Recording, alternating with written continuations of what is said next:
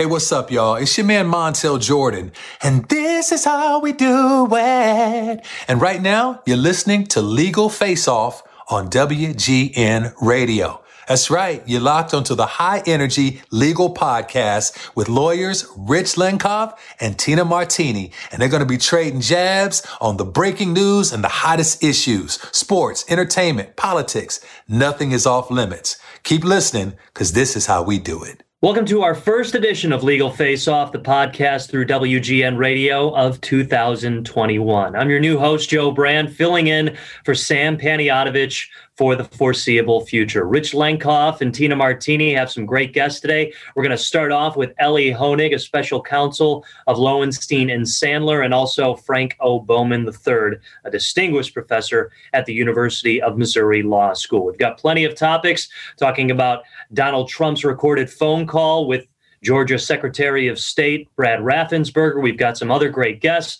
and of course, our legal grab bag. So we'll get right to it on the Legal Face Off podcast. So, guys, I'm going to keep this simple because the story, and by the way, the story about the Trump phone call to the Georgia state official, in this world, it's already old news, right? In any other era, this would be the biggest scandal, legal scandal, political scandal, but it already seems like old news, hard to believe. But I want to go back and talk to you with just three simple questions. I want you to both, fly with this one. Number one, was the call legal? Did Trump commit a crime?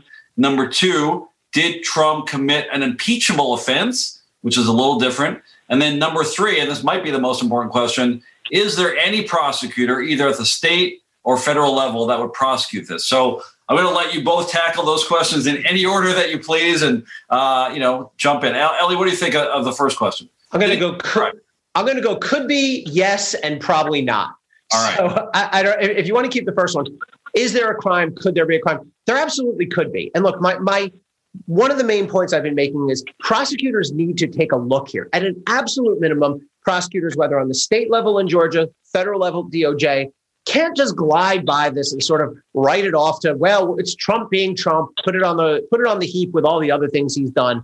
I don't believe that's a prosecutor doing his or her job properly. Now, to break down this call itself, the federal law and the Georgia state law here are pretty similar. They both make it a crime to try to encourage somebody to count votes that were not actually cast. And really, perversely, perhaps, a lot of this comes down to whether Donald Trump actually believes the insane nonsense that he's saying on the call.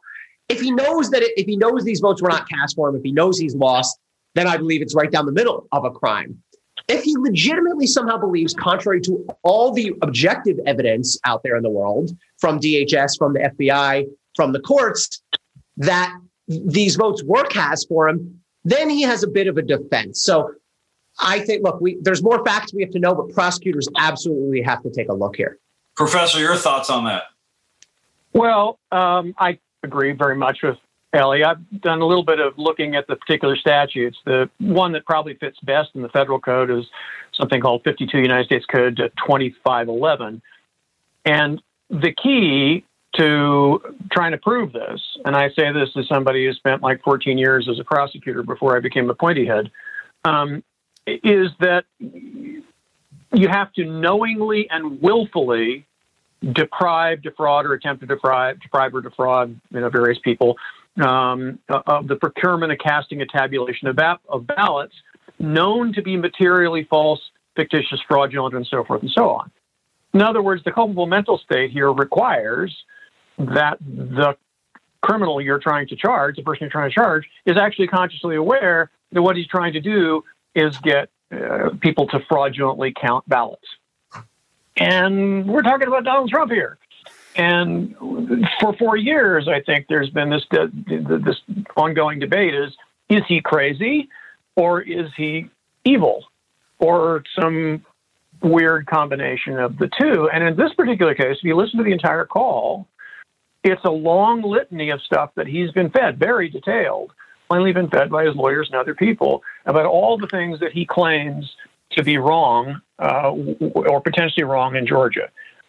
If I'm his defense lawyer and he's been charged with this crime, I'm going to go through this transcript one by one and say, look, the president plainly believed that there was at least a chance that he had been defrauded of the election And for him to ask the Secretary of State to inquire further into these matters is not a crime. All right, let's move on to the second question because it's a little bit different. We've already heard from, countless elected officials saying this is an impeachable offense and that Congress should immediately draft articles of impeachment. Ocasio-Cortez has said that, among the most prominent Democrats. Obviously, we all know now, having lived through the impeachment saga with Trump, recently, that a criminal crime is very different from an impeachable offense, right? So does this call, Professor Bowman, rise to the level of a high crime or misdemeanor that would subject the president to impeachment, understanding that there's also political questions involved here, and he's only got a few weeks left in office if you follow something called the Constitution. What do you think of an impeachable offense, Professor? Two questions here. First is whether or not it is a high crime and misdemeanor. I think the answer is pretty plainly yes. As you indicated, one of the things that we fought out, as we always fight out in every impeachment battle, at least of an American president, is whether or not an impeachable offense has to be a crime. It plainly does not. This is something that, I helped the House Judiciary Committee in terms of, articulating the theory for this in the report, argued with Alan Dershowitz, da-da-da-da-da-da.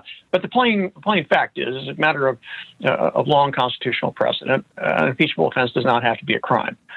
But essentially attacking the integrity of the American electoral process plainly qualifies, I think, as high crime or misdemeanor.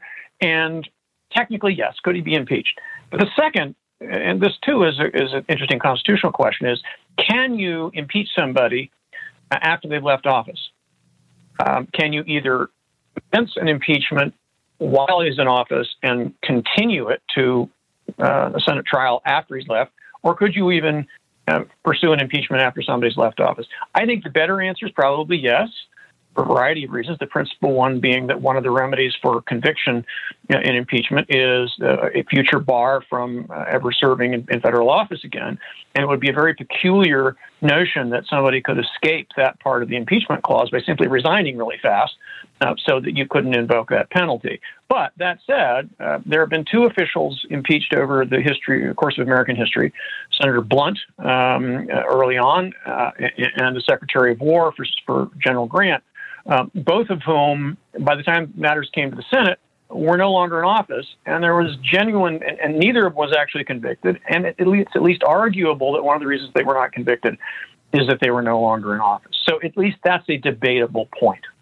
Ellie, your thoughts on that impeachment? It's right down the middle of impeachment. It is textbook impeachable conduct. As the professor said, you do not need a statutory crime in order to be impeachable. This is an abuse of power. It goes right to the heart of our democracy, our electoral system. It's an interesting question the professor raised. Can you be impeached after after you've left office? Look, it could be relevant here. I mean, there are plenty of indicators that President Trump is planning on running again in 2024. So an impeachment and conviction could actually prevent that. Now, what's saving him from impeachment, I think, is a couple things. One, he's already been impeached once. There's no rule saying you can't be impeached again and again and again. But as a political matter, any appetite that Speaker Pelosi or the Democrats may have had went away after that first one, and which leads me to two, which is the impending end of this administration. It was Election Day. Now it's January 20th. He's on a very limited clock anyway. So nobody's going to impeach Donald Trump in January of 2021, putting aside the possibility of that sort of future-looking issue that Professor Bauman talked about. But I think the reason Donald Trump has sort of gotten away with everything he has since a year ago when he was being impeached for Ukraine is politically, Speaker Pelosi and others just looked at the clock, looked at the calendar and said, we're too close to Election Day. The voters are the best way to do something about this. And remember, Trump was going to wear a Superman costume under his suit and rip it off when he left the hospital, claiming that once you get COVID, you're immune. Maybe he thinks that once you're impeached, you're immune. There's similar concept. Yep. Maybe there's impeachment immunity. Last question here for both of you is, again, maybe the most practical one is both of you are former U.S. attorneys, assistant U.S. attorneys, former prosecutors. The practical question is, would anyone either in Georgia or in a Biden Justice Department actually take this case on? You said, Ellie, earlier that certainly prosecutors would look at it. It's a clear case, prima facie, that they should look at it.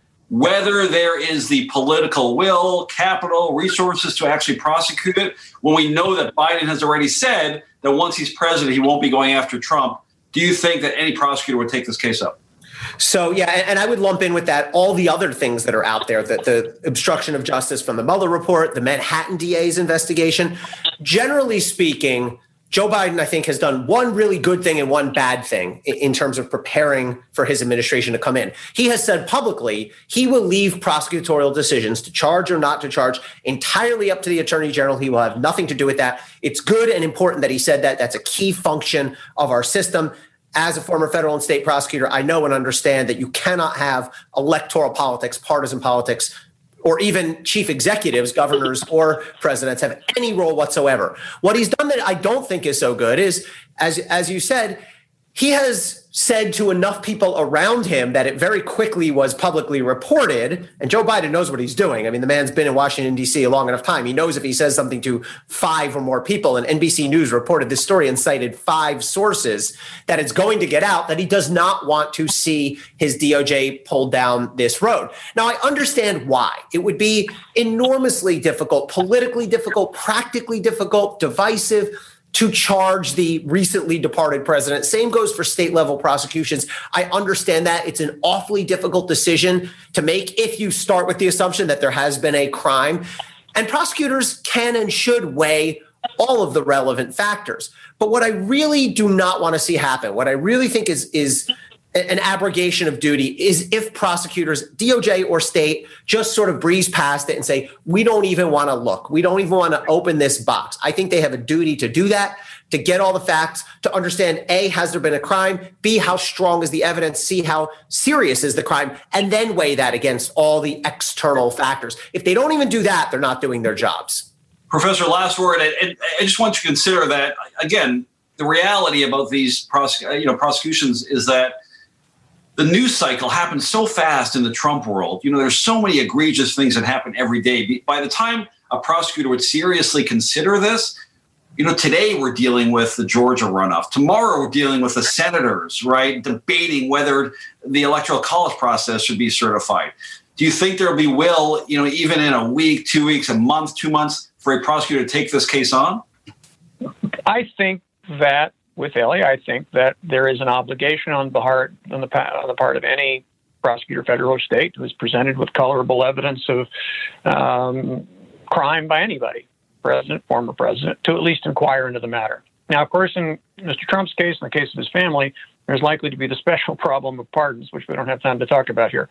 But assuming that you can get past that, and I think there are ways of doing that, particularly with Trump, because I don't think you can constitutionally pardon yourself. There remains the question of whether or not it makes good sense to do that. And we don't really have the time to talk about all of the factors that might weigh into that. The one thing I would say, in sort of in response to your question, Rich, is that prosecutorial investigation, serious investigation of complex crime, moves at a different pace than the news cycle. It will take time. And what I think the Justice Department ought to do, and I think will do, regardless of what President-elect Biden has said, is quietly, thoroughly inquire into things that might merit their attention. That's going to take time. That'll take weeks. That'll take months, many months indeed. And at the end of that process, we'll see. And as long as they take it seriously, then I think they will have done their job. Professor Frank Bowman and frequent Legal Face-Off guest, return guest, Ellie Honig, thank you so much for joining us on the Legal Face-Off. Please come back. We appreciate your time. Thanks very much. My pleasure. Rich Lenkov is an attorney with Bryce, Downey & Lenkov. Rich is consistently recognized by clients like United Airlines, McDonald's, Macy's, Dollar Tree, and the Chicago Bears for his outstanding litigation results. In 2015, Target named him their top outside litigation attorney in the country. Rich has received a number of industry accolades, including Illinois Super Lawyer from 2015 through 2019 and Leading Lawyer from 2012 through 2020. Designations given to less than 5% of Illinois attorneys. Rich is also an active member of his community, including serving on organizations like the Advisory Board of Legal Prep Charter Academy. and the Board of Visitors for the Northern Illinois University College of Law. In addition to his full-time practice, Rich is a prolific producer with credits including Elvis Presley's Heartbreak Hotel, 85, the greatest team in football history, starring Barack Obama, Bill Murray, and the coach, Mike Ditka, and Renegades, a live show in Las Vegas starring Terrell Owens, Jose Canseco, and Jim McMahon. In addition to co-hosting Legal Face-Off since 2013, Rich is the legal analyst for The John Williams Show on WGN Radio. Bryce, Downey & Lenkoff is a full-service litigation firm practicing general liability, workers' compensation, professional malpractice, business transactions, and intellectual property, among other practice areas. For more information about Rich and Bryce, Downey & Lenkoff, please visit bdlfirm.com. That's bdlfirm.com. Welcome back to Legal Face Off here on WGN Radio. We've got Rich Lenkoff. We got Christina Martini. I am Joe Brand. And our guest this segment is Stephen Gillers, professor of law at NYU. He's also got a new book out he'd like to tell us about as well, Regulation of Lawyers, now in its 12th edition. Professor, thanks so much for joining us. Thank you. Happy to be here. Professor, late last month, William Barr resigned after nearly 2 years as President Trump's Attorney General. His departure was announced, as many things have been over the past 4 years of Trump's presidency, by Twitter, and was right after the Electoral College had affirmed Joe Biden's election. But Barr's resignation letter could not have been more effusive in his praise for President Trump. What really happened there? Did he jump or was he pushed? Well, we have to guess. I think he was pushed, but he negotiated a gentle push by praising the president adequately, which means a lot for the president because praise can never be stinted.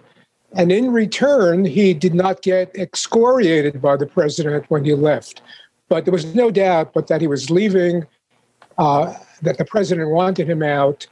We may not know why for a while, but he left within weeks of his departure on January 20th. It's hard to understand why, other than the fact that he was pushed. Professor, there's been lots of discussion about Barr's legacy over his time at the DOJ in the wake of his departure. And, you know, we've covered on this show a lot of what we think, what many legal experts have thought have been ethical lapses under the DOJ by the Attorney General. You know, one of them, for example, is his involvement in the Republican National Convention, contrary to, you know, a long history of attorney generals not getting involved. As a legal ethics expert and someone who literally wrote the book, you know, we often say this person, you literally wrote the book on legal ethics. As I was saying to you earlier, I think I still have your book from my law school days somewhere in storage. So you're really the expert on this. What do you think are some highlights and maybe lowlights in terms of AG Barr's time at the DOJ? Well, I think that he tipped his hand and colored our view of his tenure forevermore when he mischaracterized the content of the Mueller report days before he released it. So he created the impression that it was exonerative of the president, when in fact, as Mueller himself later corrected him, it was just the opposite. He omitted information. A federal judge later criticized him for his misleading summary, said he was not trustworthy in his description of the Mueller report. Once he did that, everything else he did thereafter would be looked at through the prism of that Trump-favored characterization of what Mueller said. So, Professor, when Barr came on board a couple of years ago, I think there had been high hopes, at least among some, that he'd be able to protect the DOJ. What happened there? We know what as Rich alluded to and as you just described, there are a whole host of events and turning points during his tenure where it was clear that he was not going to be the attorney general that people had hoped. What happened? Yeah, we can only guess. Remember that his earlier tenure was during the first Bush administration. He's older.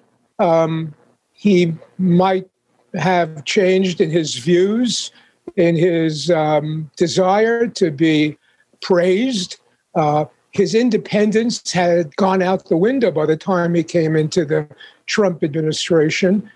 In his earlier status as Attorney General, he was conservative, but he was conservative within the tradition of conservative attorneys general. There was nothing outlandish about it.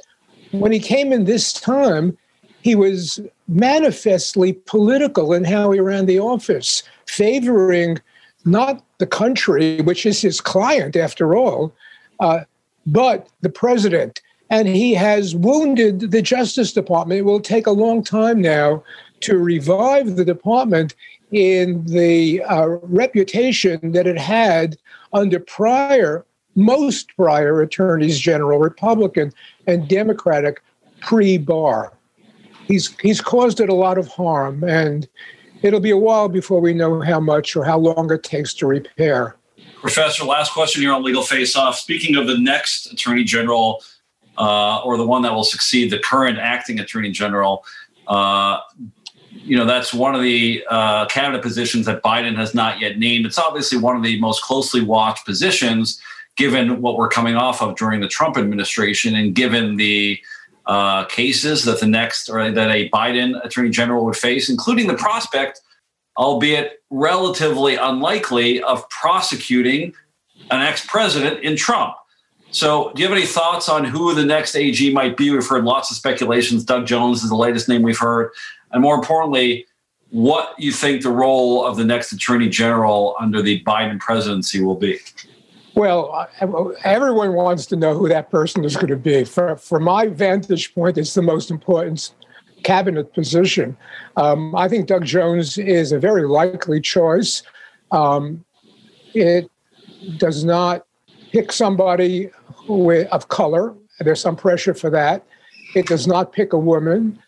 There's pressure for that. But it does pick a person who has a long history in civil rights enforcement. As far as the role of the next Attorney General, Biden has made it clear that he is not going to interfere in the operation of the criminal division of the Justice Department. A president has a legitimate interest in the operation of other divisions of DOJ. They are policy-driven.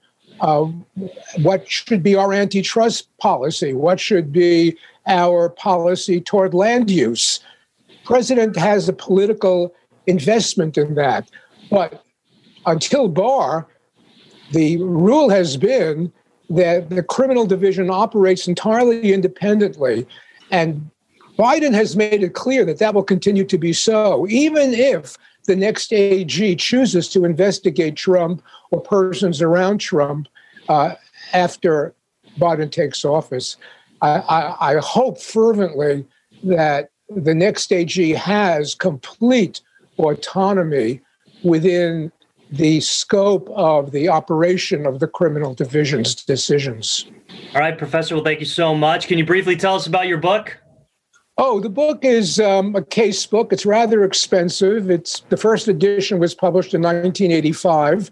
It's very unusual for a case book to go through 12 editions. I didn't expect that. This is probably the last one I'll do. It's very hard to do a case book, believe it or not. It's widely adopted, and it's fun to write. Case books do not have to be boring. My case book is an effort to proclaim that a case book can be fun to read, and I think it is fun to read. So all of your viewers should buy it tomorrow on Amazon. Professor, a younger me in the 90s would vehemently disagree as I was trying to get my ethics knowledge at 3 a.m., but absolutely, given the fact that it's not the 12th edition speaks volumes, for sure. Congratulations on that. Thank you. We all know the legal world is complex and high-pressured. There's no room for error. That's why judges and attorneys across Chicagoland have trusted the expert court reporters at McCorkle Litigation Services since 1948. McCorkle Litigation Services has accurately recorded every word from thousands of legal proceedings. McCorkle Litigation Services provides the legal community with peace of mind, transcribing testimony and depositions that can be used reliably by jurors, judges, and attorneys. For all of your legal support needs, contact McCorkle Litigation Services online at McCorkleLitigation.com. Back on Legal Face Off, getting back to Justice Barrett's topic as we welcome in Edward Whalen, President of Ethics and Public Policy Center in Washington, D.C. Ed, thanks so much for joining us. Thanks for having me. And so far, Justice Barrett has had to deal with high-profile cases, including a challenge to the Affordable Care Act, religious liberty versus gay rights, the presidential election, pending executions, state coronavirus restrictions, and excluding undocumented immigrants from the census. And that's all in her first 2 months on the job. How challenging is it for Justice Barrett and her clerks to start her tenure on the highest court during this incredibly challenging time?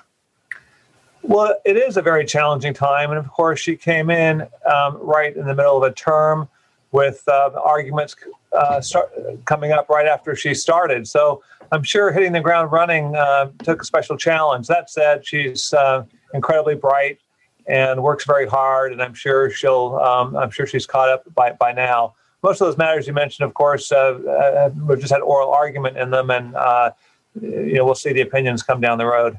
So during Barrett's confirmation hearing, Senator Chris Coons said what many on the left were speculating.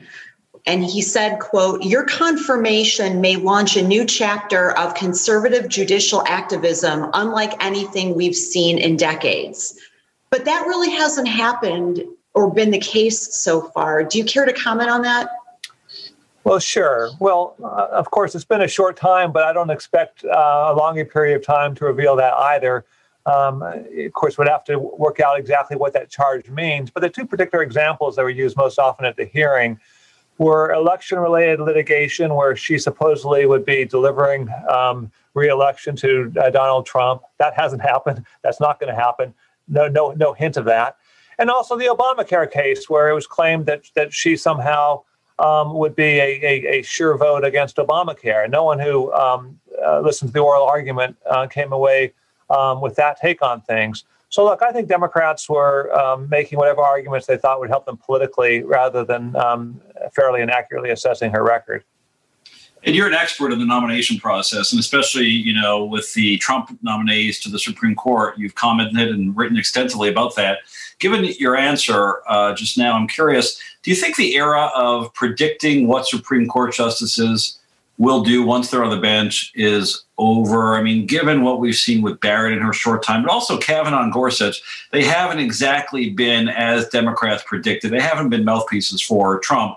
Do you think, and I think it's a great development if the answer is yes, but do you think the idea of being able to predict what a justice will do once they're on the bench is pure folly, given, where we are now as a country? Well, I don't think it will stop, and I don't think it should, actually. I mean, I think there are folks who make their political predictions for political reasons, trying to get political advantage in the short term, and those predictions, I think, tend to be very unreliable. There are the longer-term assessments of how someone's declared judicial philosophy will play out. Usually when people ask me, how's this new justice doing? I say, ask me again in 5 or 10 years. So I would hesitate to draw any grand conclusion based on a short period of time, nor fault anyone for not having had their predictions come true there. But over the longer term, I sure hope that the predictions based on judicial philosophy that I and others have made turn out to be sound. Of course, no one can anticipate exactly how any particular justice will rule. Cases are complicated. There are lots of difficult issues. No justice is a clone of any other justice. So there's peril even for the most sophisticated observer to offer predictions. But look, I think it's entirely proper that folks make their best efforts to do so. So, Ed, you're a former clerk to Justice Antonin Scalia and co-edited 3 volumes of Justice Scalia's books. I assume the late justice would be very proud that one of his former clerks has been elevated to the Supreme Court. Would you like to expand on that? Sure. From what I hear, Justice Scalia was a great admirer of Amy Coney Barrett. And yes, I do think he would be delighted that she is on the court. ironically, the first time I met then law professor Amy Coney Barrett was the occasion of a Supreme Court celebration of Justice Scalia after, this was some 8 or 9 months after his death. And to reflect on what's happened since then with her career is just remarkable.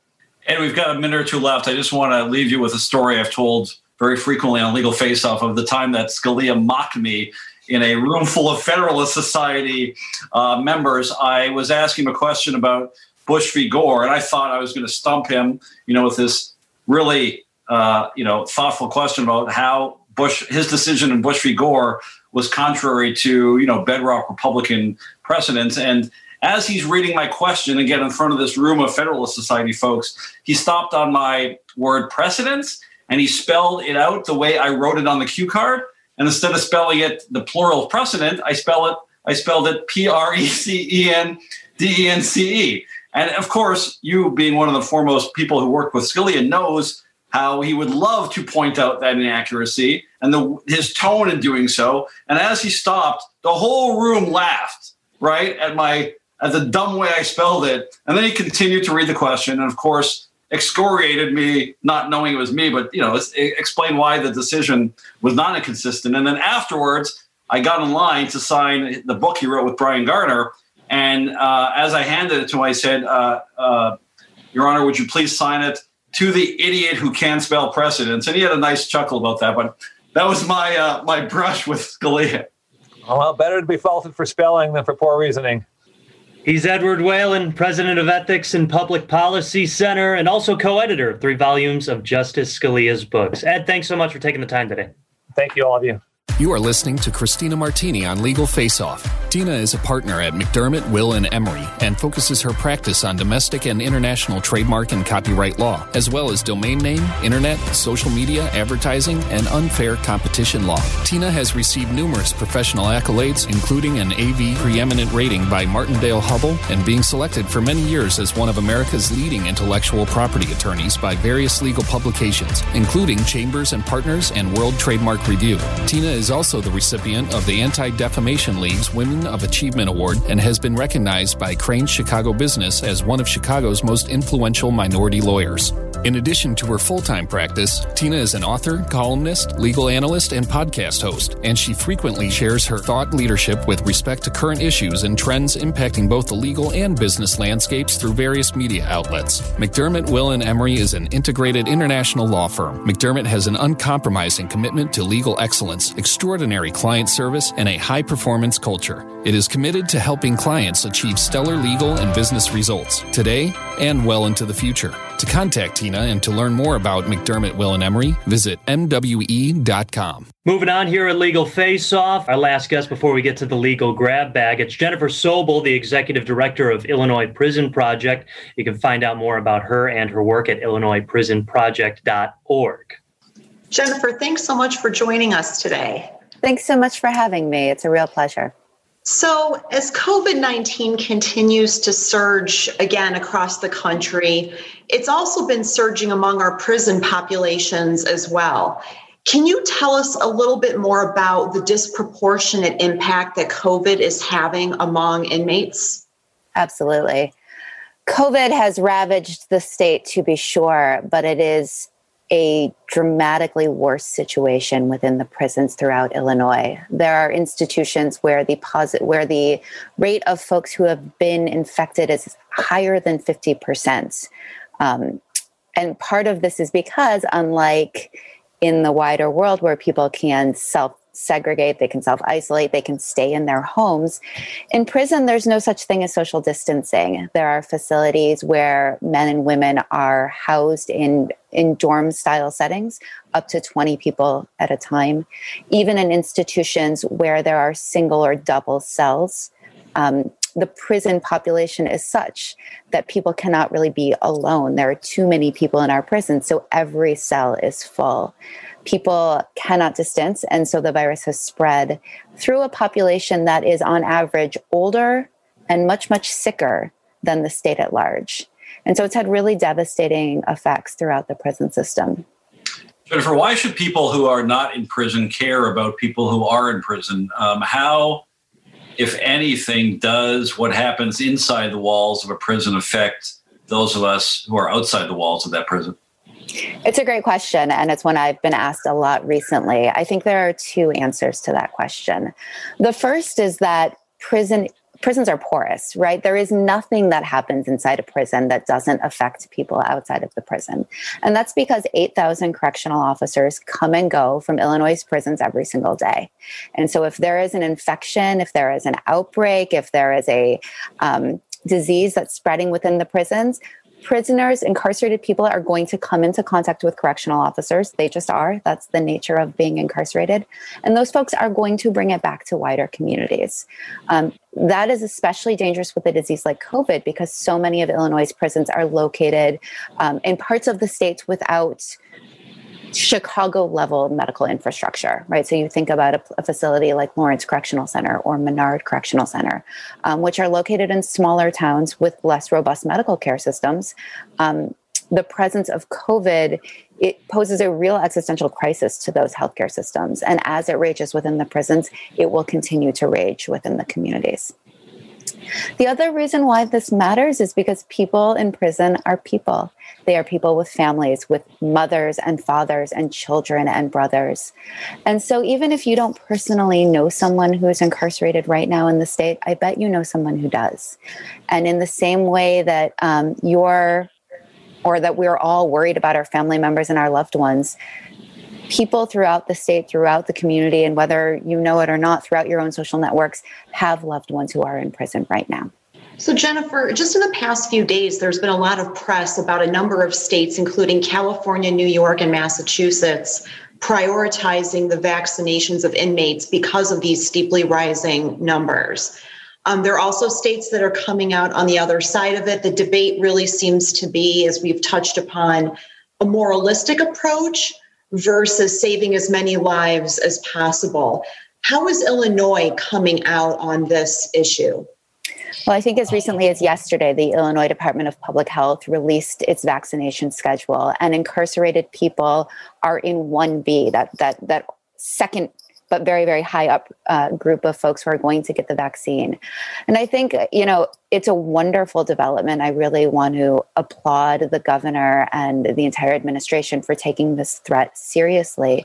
And for recognizing both the humanity of people who are incarcerated, but also the reality that until we keep the pandemic at bay within the carceral setting, we will not be able to get it under control within the communities. Jennifer, how do you overcome, just back to the earlier point, how do you overcome the perception that prisoners are not as deserving of the vaccine or of, equal treatment as others? Especially, given the scarcity right now of the vaccine, right? I mean, we all heard from the Trump administration and the CDC that there would be 20 million people vaccinated in December. It turns out there was 2, and now there's maybe 4.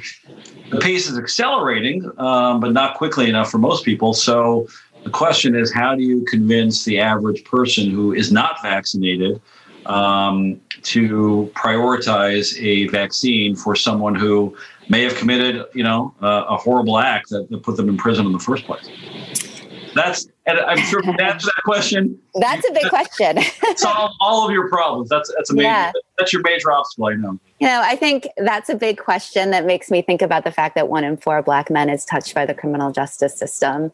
That there are grossly disproportionate rates of arrest, prosecution, and over-sentencing based on the community that you live in and the color of your skin. And so I think that we are sort of, as a society, reckoning and I think coming to realize that our criminal legal system is not a reflection of the inherent worth or goodness of any individual person, but is instead a reflection of a centuries-long system of oppression and racism.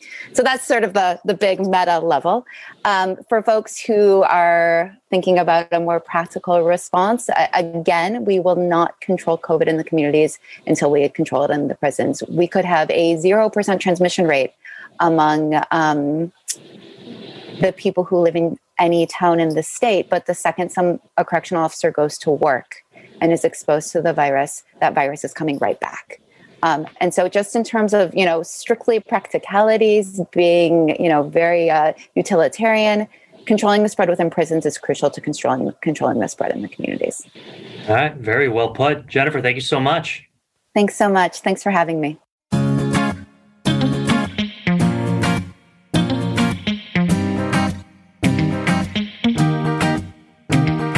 Welcome to our final and possibly funnest segment here on Legal Face Off, the Legal Grab Bag. I'm Joe Brand. We're joined by Colleen Baraka, law professor at Northern Illinois University. Hi, Colleen. How are you? I'm great, thanks. How are you? Doing great. And one of my colleagues at WGN Radio, Matt Bubala, the pride and joy of Mount Carmel High School. Hey, Joe. How are you?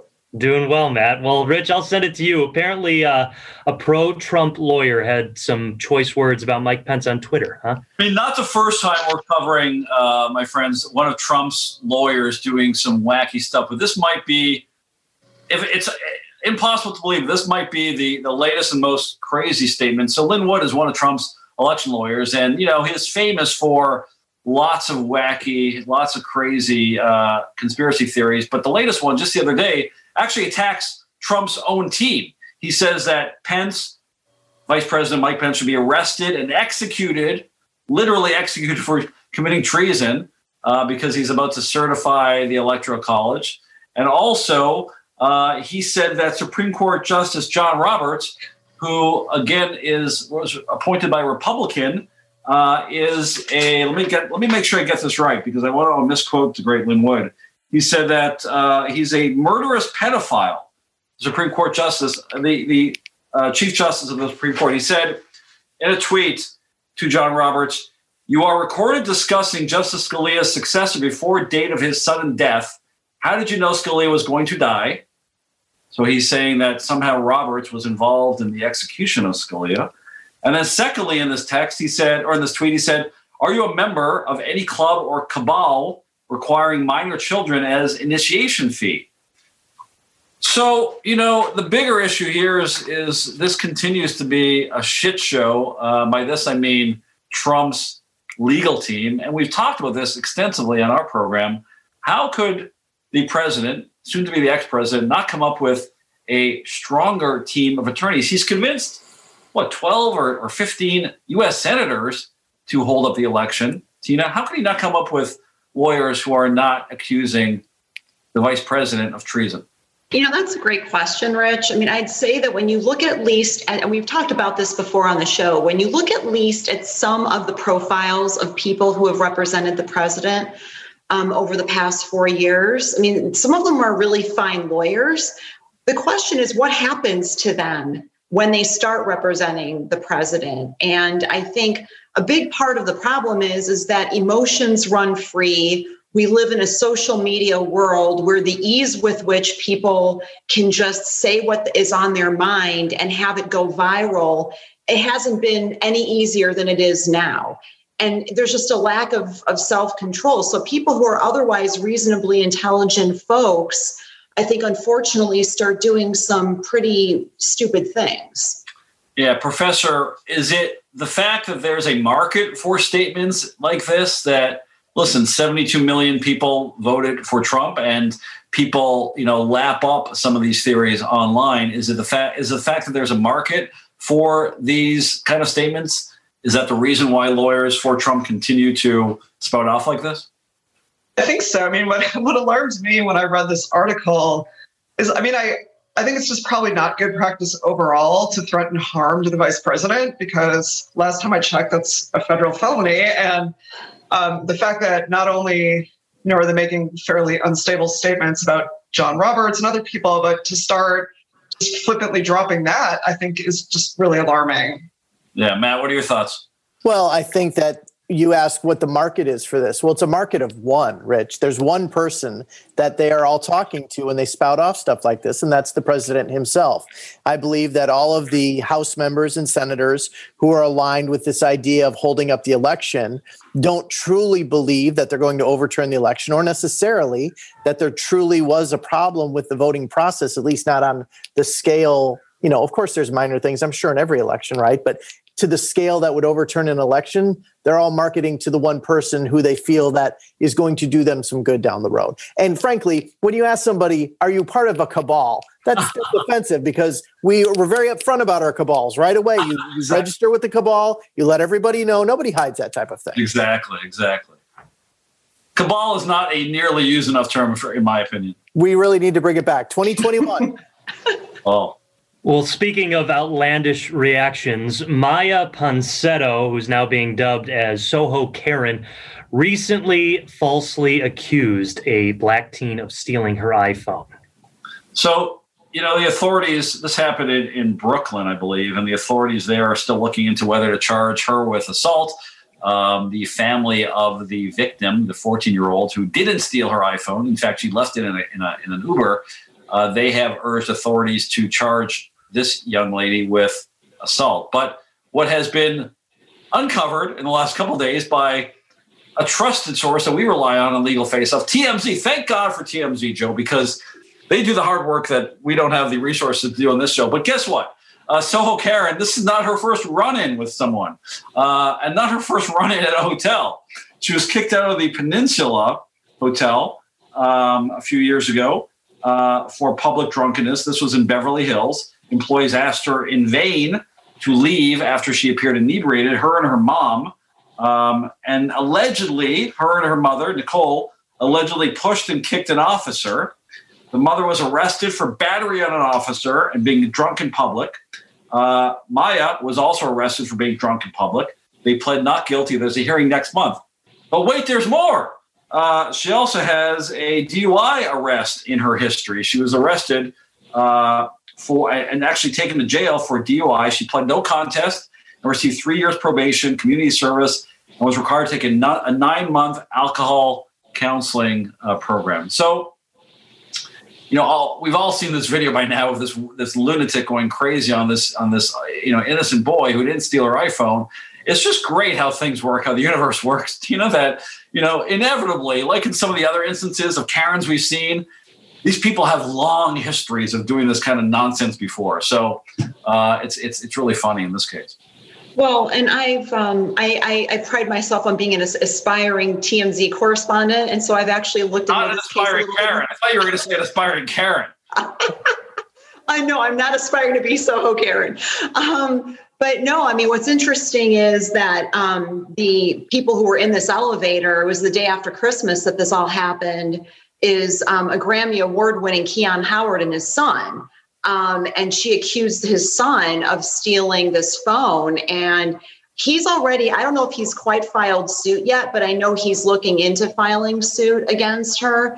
There have been headlines that the son, who was, really the one who was being zeroed in on this in this attack as being the person who had essentially, stolen her phone, which was found minutes later, by the way, in an Uber.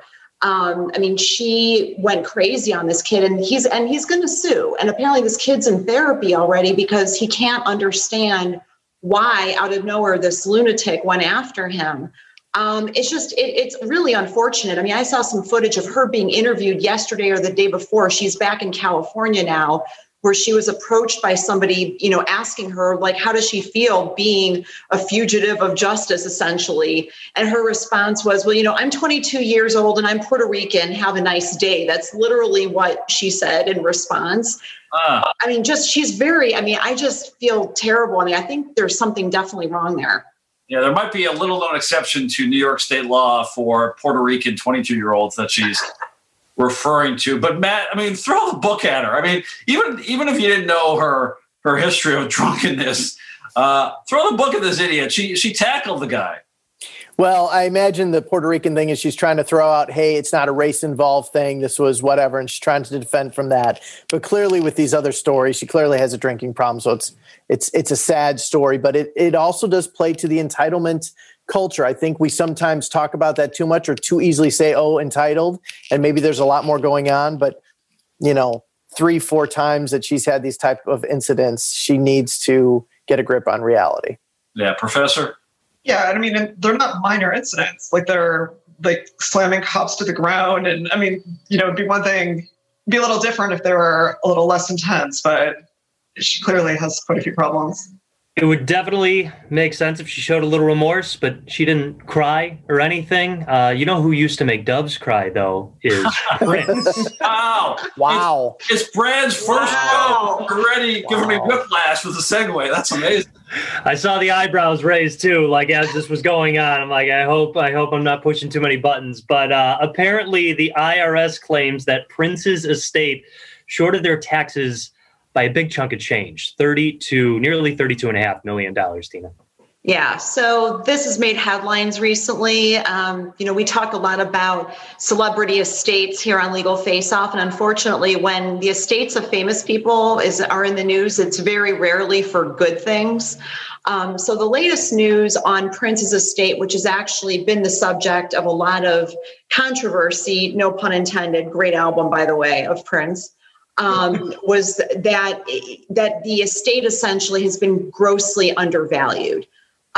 People who are in charge of his estate say it's worth $80 million. Some people who are knowledgeable about the situation say it's worth $160 million. The IRS is saying that they've had a shortage of at least $32 million in taxes as a result of this undervaluation. There's some people who purport to be knowledgeable about the situation who say that it could be as high as $300 million, the valuation of his estate.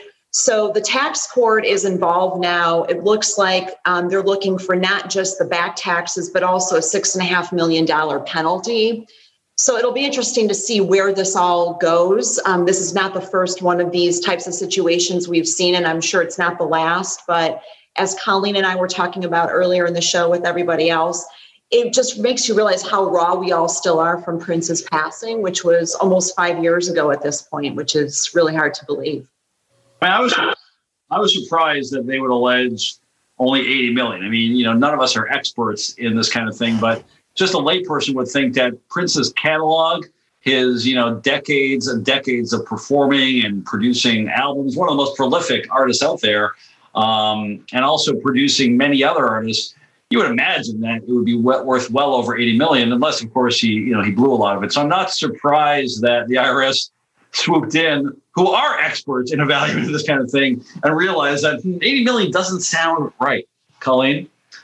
Yeah, I agree. It sounds pretty low. I think when I read this article, though, I was just sad because it's like, I think, as I remember, shortly after he died, because he didn't have a will, there were all sorts of arguments about whose heirs would be, and then I think they settled on like his 6 siblings, maybe, and they haven't seen a penny yet because all of this is just being litigated. And I think as of like a couple of years ago, there was already like $7 million in legal fees, and now, like we were saying, the IRS wants another 6.5, and it's like, it just makes me sad when something like this takes so long to get resolved, and the main people getting paid are the lawyers and tax experts. All right, Matt, start us off with our traditional roundtable of name your favorite Prince song. You're up. Well, I thought we were all going to have to throw a title in, so I was going to say I don't know if they're counting the Little Red Corvette when they come up with this total. But, there you go. What you did there. I like what you did there. Here's the issue I have with it. As I saw the story, this is the one that intrigued me the most. Bob Dylan just sold his whole catalog for $300 million. Now, I don't know what's included in Prince's estate. I don't know, he had that big lawsuit when he ended up not using his name for a while. So I don't know what he truly owns. But if Prince owned his stuff, he's got to be worth way more than Bob Dylan, right? Stevie Nicks just sold a majority stake of her catalog for only $80 million.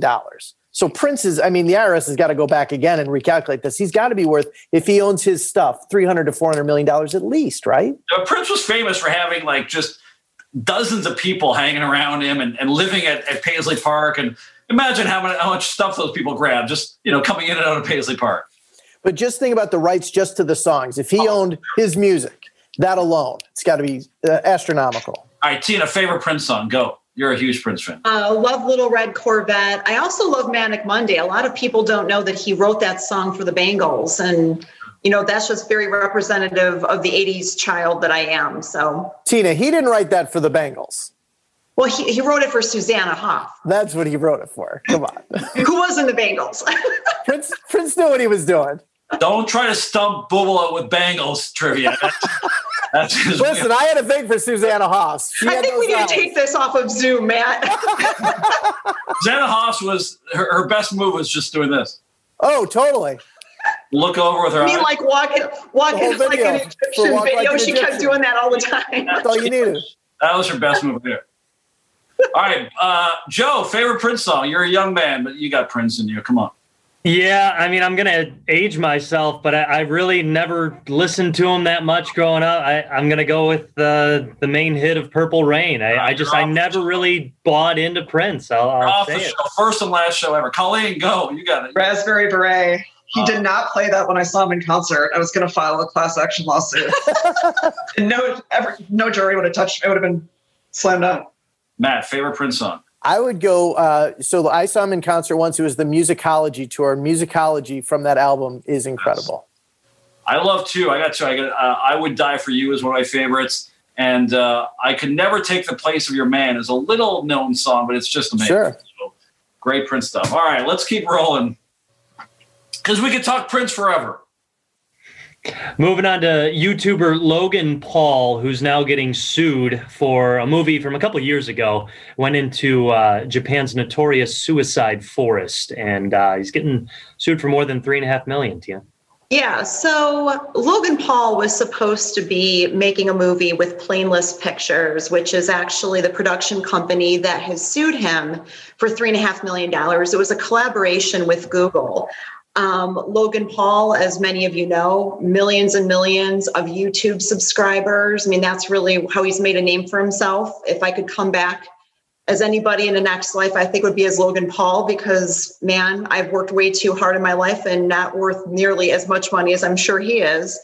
But in any event, he became famous for this suicide video, which is the Suicide Forest video from Japan, where he essentially filmed somebody who was hanging dead, who had committed suicide by hanging themselves from a tree. And in any event, what happened was Google ended up pulling out of this collaboration as a result. Plainless Pictures is claiming that Logan Paul should have known that when he posted this video, which I think had something like 6.5 million views before it was ultimately pulled off of YouTube, that they should have known that this was a likely result and that this was going to end up sort of tarnishing the image of not just Logan Paul, but also the whole project. This airplane mode picture that they were supposed to make was supposed to be a parody about a bunch of social media influencers like Logan Paul. So in any event, a very interesting, story. Logan Paul is now turning to boxing, I believe. So he keeps reinventing himself. For a guy who's like 25 years old, it's pretty impressive. Yeah, so a couple takeaways from this story. I mean, it's kind of a dumb lawsuit because this is a relatively small budget film. I mean, $3.5 million is a fairly sizable amount these days for movies. But, you would think that this would bring notoriety to the film. It would be, a positive by the producers, but they are suing him because they think that it, brings some derogatory attention to the film. I mean, it's a film starring Logan Paul, for Christ's sake. How highbrow could it be, right? I mean, the whole film is starring a social media star and other social media stars. So you would think that the sensation brought upon by his video in the suicide forest would be part of the whole marketing campaign. So I think it's kind of a dumb lawsuit. And you mentioned the boxing. I mean, he kicked the crap out of Nate Robinson. A lot of us saw that fight. And now he's fighting Floyd Mayweather. Floyd Mayweather was the biggest boxer on the planet for about 15 years. So you say he started a second career. He absolutely has. And no wonder this lawsuit is probably not a big deal to him given the fights he's got coming up. But Matt, do you think that this lawsuit is meritorious, or does it just bring more attention to the film? From what I read, this is very interesting to me because it wasn't the suicide video he released was not part of this film, from what I understand, nor was it shot as part of the film. It's just Logan Paul, YouTube guy, released this video.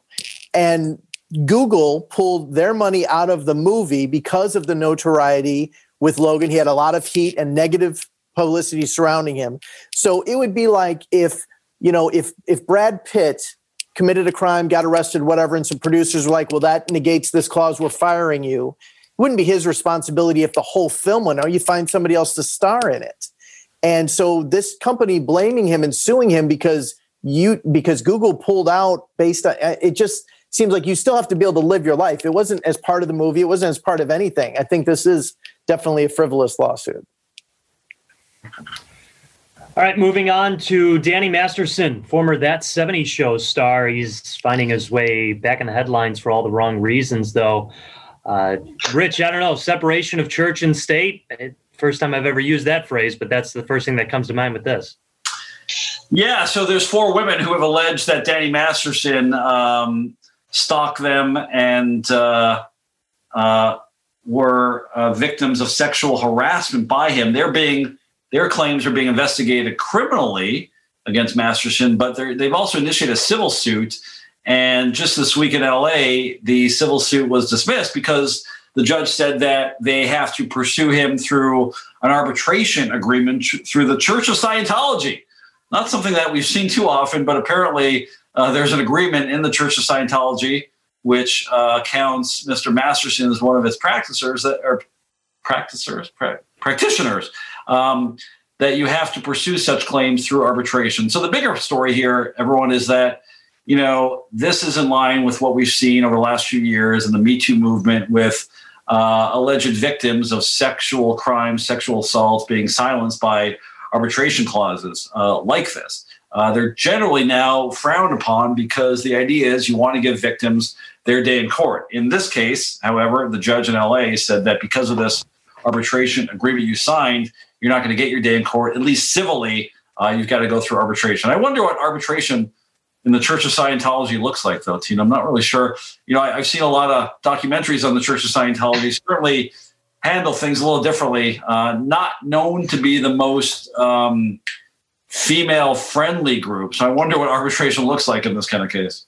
Well, I agree with you, Rich. When I saw this story, I did not really have full faith and confidence that aside from the criminal proceeding, that this was necessarily going to be a fair process. And I'm also wondering what's going on with these folks that used to be on That 70s Show between Danny Masterson and Tanya Roberts, who just died, two really, terrible things. I mean, this is like the Glee hoax or Glee omen, where everybody on that show seems to either have passed away tragically or have had run-ins with the law. But no, this is just a very sad story. I mean, I just find it really sad that, that we're dealing with this kind of stuff, and this arbitration, I just don't have faith in.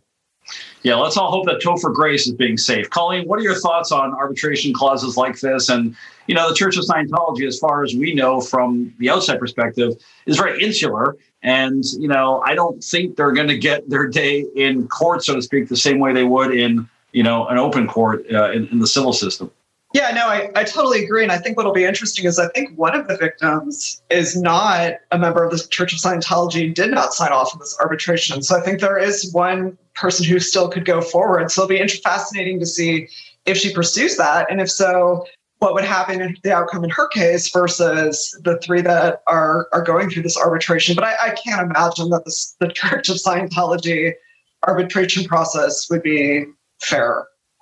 Matt, you were going to jump in. I was like, wait a minute. I thought Tanya Roberts has not passed away because there was but now she has passed away officially today. She died and didn't die, then died again. She died, I think, yesterday, but not as early as they said she did. Yeah. I was watching on Inside Edition when they announced to her boyfriend that she didn't die, and he was all, he was understandably happy. Imagine going through that. She died, didn't die, then died again. Because all I was thinking was there's a publicist who's really looking for work today, whoever prematurely announced that, and then she wasn't. So very sad news. But I just don't understand our legal system that allows a church to mediate. Like if you and I signed a mediation agreement, would that just be binding wherever we ended up? Well, again, contracts are meant to be followed. And if you sign a contract like an arbitration agreement and you're of sound mind and, you understood the terms of the contract, then those are common, right? I mean, they're a common way to remedy disputes among individuals. But like I said, they are getting more frowned upon because in the wake of the, Harvey Weinstein affair, all these different affairs, people signed confidentiality agreements and arbitration clauses. It's not seen to be consistent with justice, especially when you're talking about, victims of powerful men who often sign because they've got no other choice, don't read it, don't understand what they're signing, sign it when they're at the beginnings of their career. You know, when Harvey Weinstein slips you a confidentiality agreement or an arbitration clause, and you're a young actress or producer trying to come up, you're going to sign it. And then he's, has his way with you. So that's why these clauses these agreements are now out of favor. Well, it makes sense that that church does not want the publicity, so they make everybody sign it. So it would be, I do understand that one person involved in this did not sign that. So this still has its chance to go at least for one person through civil court. Moving on, Nicki Minaj is being sued for $200 million for her song Rich Sex by a Queens rapper by the name of Brinks Billions? Is that it? B-R-I-N? Brinks Billions. Joe, I apologize. I'm not familiar with this song. Could you sing a few bars of it? You can all make sure you're familiar. Get ready. I'm going to ask you your favorite Brinks song in a second. The beginning goes like, yeah, something like that. That's all I got, though. That one. All right. Yeah, I remember now.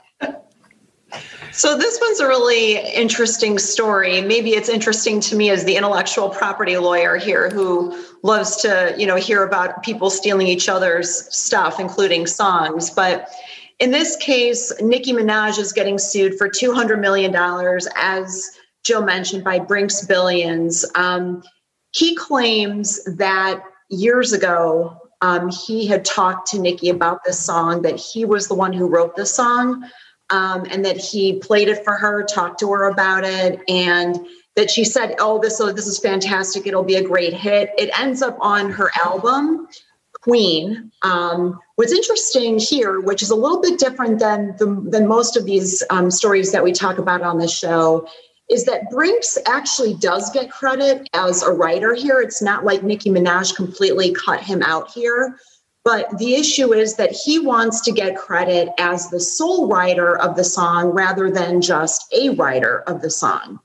He said that not only did she allegedly rip off some lyrics, but that she also took parts of the melody, the arrangement, and the rhythm. So it'll be interesting to see what comes of the Nicki versus Brinks war. But an interesting story. We see these all the time. I mean, people, especially when you've got a hit or an album that does well, people are going to be under scrutiny, especially when these albums do very well and make a lot of money. Well, I've said it. If I've said it once, I've said it 1,000 times. It ain't such a thing as broken handsome. I mean, that's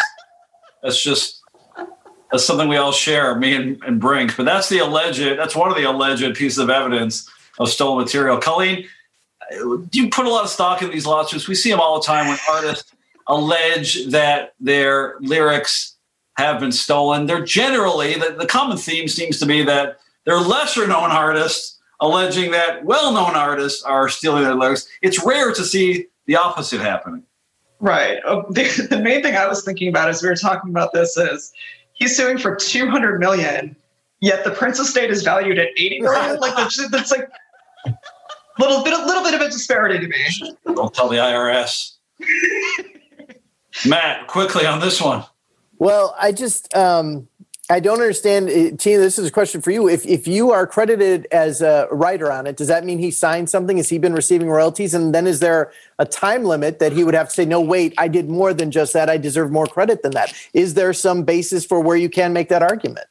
Yeah, I mean, at the end of the day, if things go the way they're supposed to under the law, which they often don't, which is why us lawyers have jobs, as a writer, you do get credit and you do presumably get a royalty stream as a result of that. And, he wants a bigger piece of the pie, I would imagine. And he also feels like people who aren't writers of the song who are entitled, theoretically to a certain part of that royalty stream. His argument is that they're not entitled to whatever they're purportedly getting as writers. So, it'll be interesting to see. And to Colleen's point, I can't believe that, Prince's estate is worth $80 million and this guy wants $200 million. You're right. It boggles my mind too. I don't know Brinks Billions. I did listen to both songs, though. They're extremely alike. Even the intro with the O's and the Us. Speaking of O's and Us, porn star Aria Lee. Oh, my God. Yes. Yes. Oh. Porn star Aria Lee is representing herself in court for a $10 million lawsuit. $10 million, Rich. Let's just let that linger for a second. Speaking of Oohs and Ahs, into a porn star story. That's Joe Brand right there. That's why Rich, you go get a Joe Brand. Rich, she doesn't have to be a lawyer. Clearly she can fake it. There you go. There's so many softballs on this story. Wow, that was good. Aria Lee, by the way, Aria Lee is not, some untalented, adult star. She won the coveted AVN Best New Starlet, and I'm just going to say it the way it's written. I don't make this stuff up. Best Ass. She was a nominee for best. Or no, she was a nominee in both categories in 2020. I don't want to. That's abbreviated. That's supposed to be assistant. Yeah, exactly. I don't want to take credit away from the actual Best Ass winner. So we'll say that she was Best Ass nominee and nominee at the AVN Best New Starlet. By the way, you guys know the AVN Awards, the Adult Video News Award? Never heard of them. Yeah, I'm not going to say that I've been to the AVN Awards, but we'll just leave that to a different podcast entirely. But anyway, Aria Lee alleged that a adult film director named Craven Moorhead, just pause on that one, great name. Wow. It takes on a whole new meaning when you say it rather than read it. Similar to Boobla's name back in the day, Craven Moorhead. She alleged that Moorhead sexually assaulted her between scenes on an X-rated set and also later in his car. Well, he turned around and sued her for defamation, alleging that it was not true and that this allegation harmed his reputation, his career, etc. She has responded, and the interesting part is she is now pro se. She is not represented by an attorney. You don't often see individuals acting without attorneys in these kind of lawsuits, let alone porn stars. But I read some of the answers. It's actually pretty well written. The cliche is that, what was the old cliche? A porn star that acts as her own lawyer has a fool for a client. Maybe I'm misquoting that. It sounds like a fortune cookie. Yeah, but she seems to be doing a pretty good job on her own, Tina. She does, and I was actually surprised. I mean, I think she did, better in her answers than some lawyers that we probably know. But if nothing else, I'm sure that if it doesn't work out and she starts getting further along in the litigation and she needs help, I'm sure Kim Kardashian would be more than happy to help her out. I thought you were going to say I might volunteer my services to, the Best Ass nominee, best, new talent. But Matt, do you think it's wise for Miss Lee to act as her own lawyer? She certainly has many talents in the acting genre, but maybe, she missed her calling. Maybe the law is her chosen profession. Well, I would assume, Rich, that you would hold out for a winner, not for second place. However, I would say, as much as we're making light of this, it's a serious allegation, and take the salaciousness outside of it, take the names outside of it.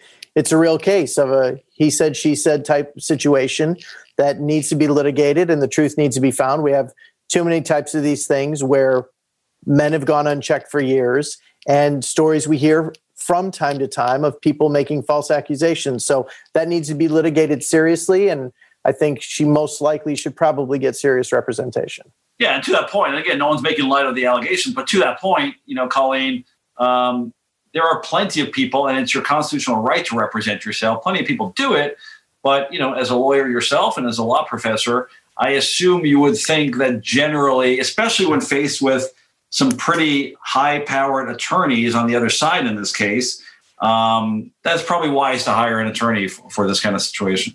Yeah, I totally agree. I mean, there are certain skill sets that pro se litigants, especially for a lawsuit of this magnitude, would have a very difficult time with. So I think she'd be smart to, and I'm sure she could find somebody who would happily, who's maybe even more licensed than Kim Kardashian is from her apprenticeships to help her out with it.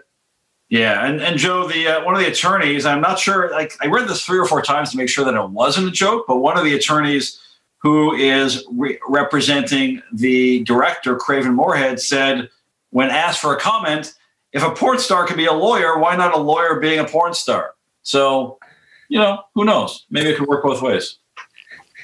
Is looking to pick up a second profession by that person? I have no clue. The whole thing, like you guys were saying, just brings a lot of eyebrow raises. But like Matt said, it's got to be taken seriously for the time being. And I mean, man, I wouldn't feel comfortable representing myself when $10 million is on the line. That's the one thing I could relate when reading this. So my reference to the AVNs is I go to Vegas a lot. I work on a couple of shows out there, or I did before the pandemic. And during one of our productions, the AVNs were going on at the same time at the Hard Rock. So we, went over there to check it out. Very interesting award show, the AVNs. I mean, just one of the categories of film. I mean, you could Google it, but I mean, if you read just one of the categories of awards, very interesting titles. But, a good time at the AVN Awards were had by a lot of the attendees. Very specific award show, it sounds like. Yeah, it is very specific. And we'll end the show today with a very special shout out to our crack producer, Emily, who is heard but not seen right now. But it's Emily's birthday today, everyone. So we'll wish Emily, who works very, very hard on the show and books excellent guests like all of you, a very hearty and happy birthday today, Emily. Happy birthday, Em. Happy birthday. Happy birthday. Thank you so much.